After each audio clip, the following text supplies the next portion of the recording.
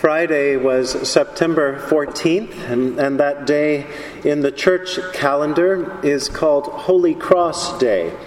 And many churches gather to celebrate that occasion, and the scriptures appointed for the day do in fact talk about the cross. The themes of that day especially lift up the triumph of the cross, the victory of the cross, the power of the cross.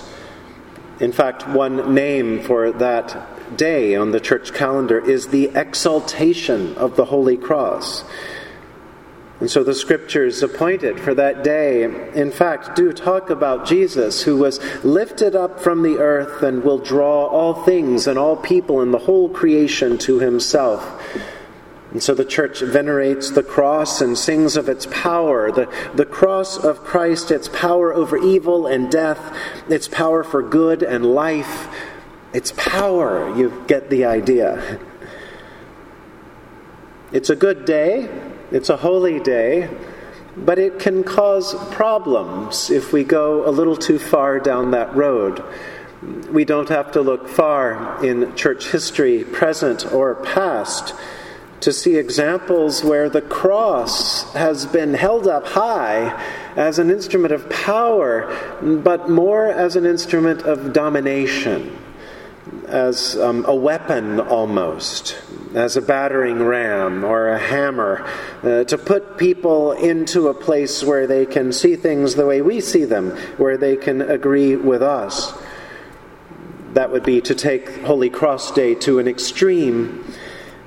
The scriptures today continue with this idea, this theme of a holy cross, a cross of power, but they give us more to think about in terms of what kind of power the cross holds for each of us. The scriptures today point us to the cross of Jesus Christ, but show us how that cross helps us to know God more deeply, not so much through power, but through humility. The practice of taking up our cross involves just that, a kind of humility.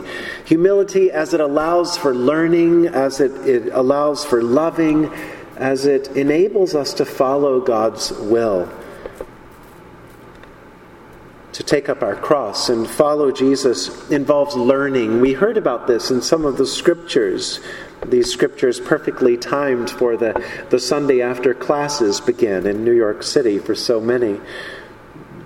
Isaiah says, "The Lord God has given me the tongue of a teacher, so that I may know how to sustain the weary with a word. Morning by morning he wakens my ear to listen as those who are taught." In other words, God has already invited Isaiah to a place of humility. God has invited Isaiah to a place of realizing that Isaiah, as smart and holy and wise as he is, doesn't know everything. That Isaiah even can still be taught. He can still learn. He can still be surprised. He can still be expanded by God and made larger. And so God teaches Isaiah. Even more, God gives Isaiah what Scripture calls the tongue of those who are taught, which is to say a tongue that thinks before it speaks, a tongue that wonders where God is in this or in that, a tongue that tries to be slow in its criticism of others and tries to be quick in encouraging others. Such a careful, thoughtful, discriminating tongue is what James is encouraging in our second reading today. James says, "So also the tongue is a small member, yet it boasts of great exploits."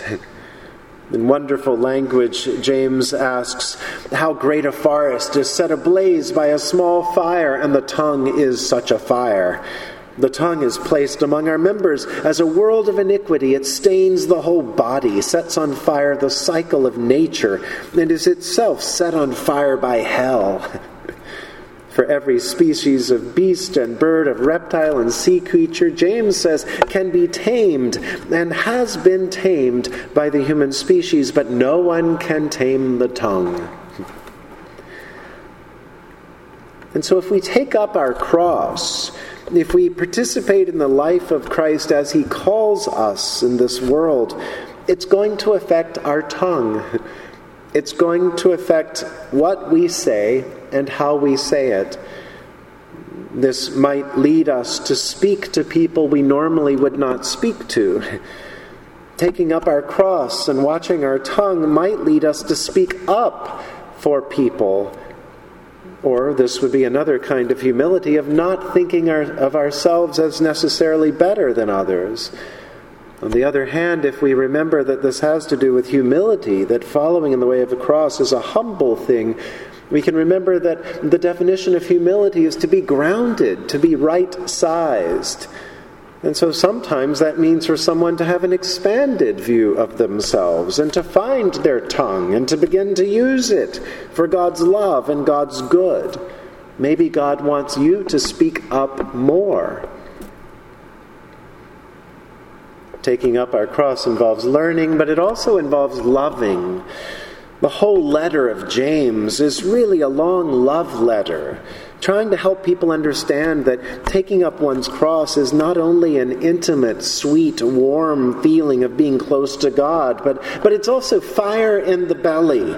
It's an uneasiness in the heart. It's a refusal to call it peace and justice until it is peace and justice, until the neighbor is fed and housed and cared for.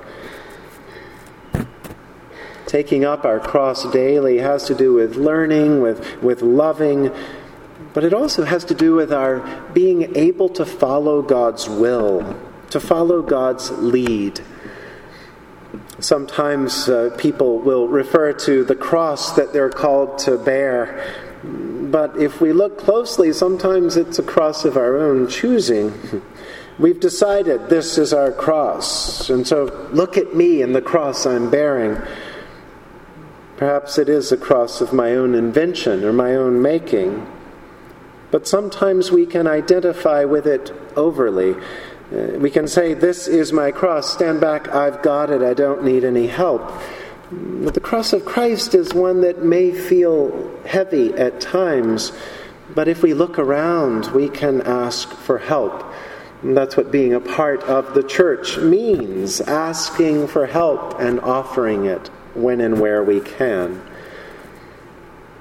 In today's gospel, St. Peter is confused by Jesus for this reason. Jesus is changing the plan, or maybe doesn't even have a plan. And Peter has decided what is the plan, what is the cross to bear, what is the direction to go in. And Jesus scrambles all of that and says, not so fast, Peter. It's far different than you might imagine. The plan is in the mind and the heart of God. It's unfolding in God's own good time. And so the way forward is one of humility, one of not knowing, one of being open to learning, open to loving, open to following where God leads. When I think of the various crosses that can represent our faith, I think of many. I think of the crosses on and around this building. I think of our icon that shows a cross that's living and involves lots of people. But especially this week, I think of that iron cross found in the wreckage at 9/11, just a day or two after September 11th, 2001. You've seen that cross. You may have even touched it. It's now in the museum, the 9/11 memorial. But that cross, the first day, the first few hours, the first few days, didn't represent power so much as it did humility. A gathering point, an acknowledgement that we are in this together. We are all of us flesh and dust. We are all of us mortal. We are all of us dependent on the love and the care of God. Of course, a few days after that cross and all other crosses became weapons and battering rams to pound other people into our way of thinking. But there's still that ability to reclaim the true power of that cross and other crosses. The power of a cross to unnerve, to undermine, to bring about change from within, to remind us of what we have in common, that we are created for love. We are created to love one another. On Holy Cross Day, there's an ancient chant that sings, "We venerate your cross, O Lord, and praise and glorify your holy resurrection, for by virtue of the cross joy has come to the whole world." By virtue of the cross, joy has come to the whole world. The quiet, steady joy that comes through humility, by moving with the humility of Christ's cross, by learning, by letting God take the lead, by loving. The joy of the cross of Christ continues to move in our world. May we move with it. In the name of the Father, and of the Son, and of the Holy Spirit. Amen.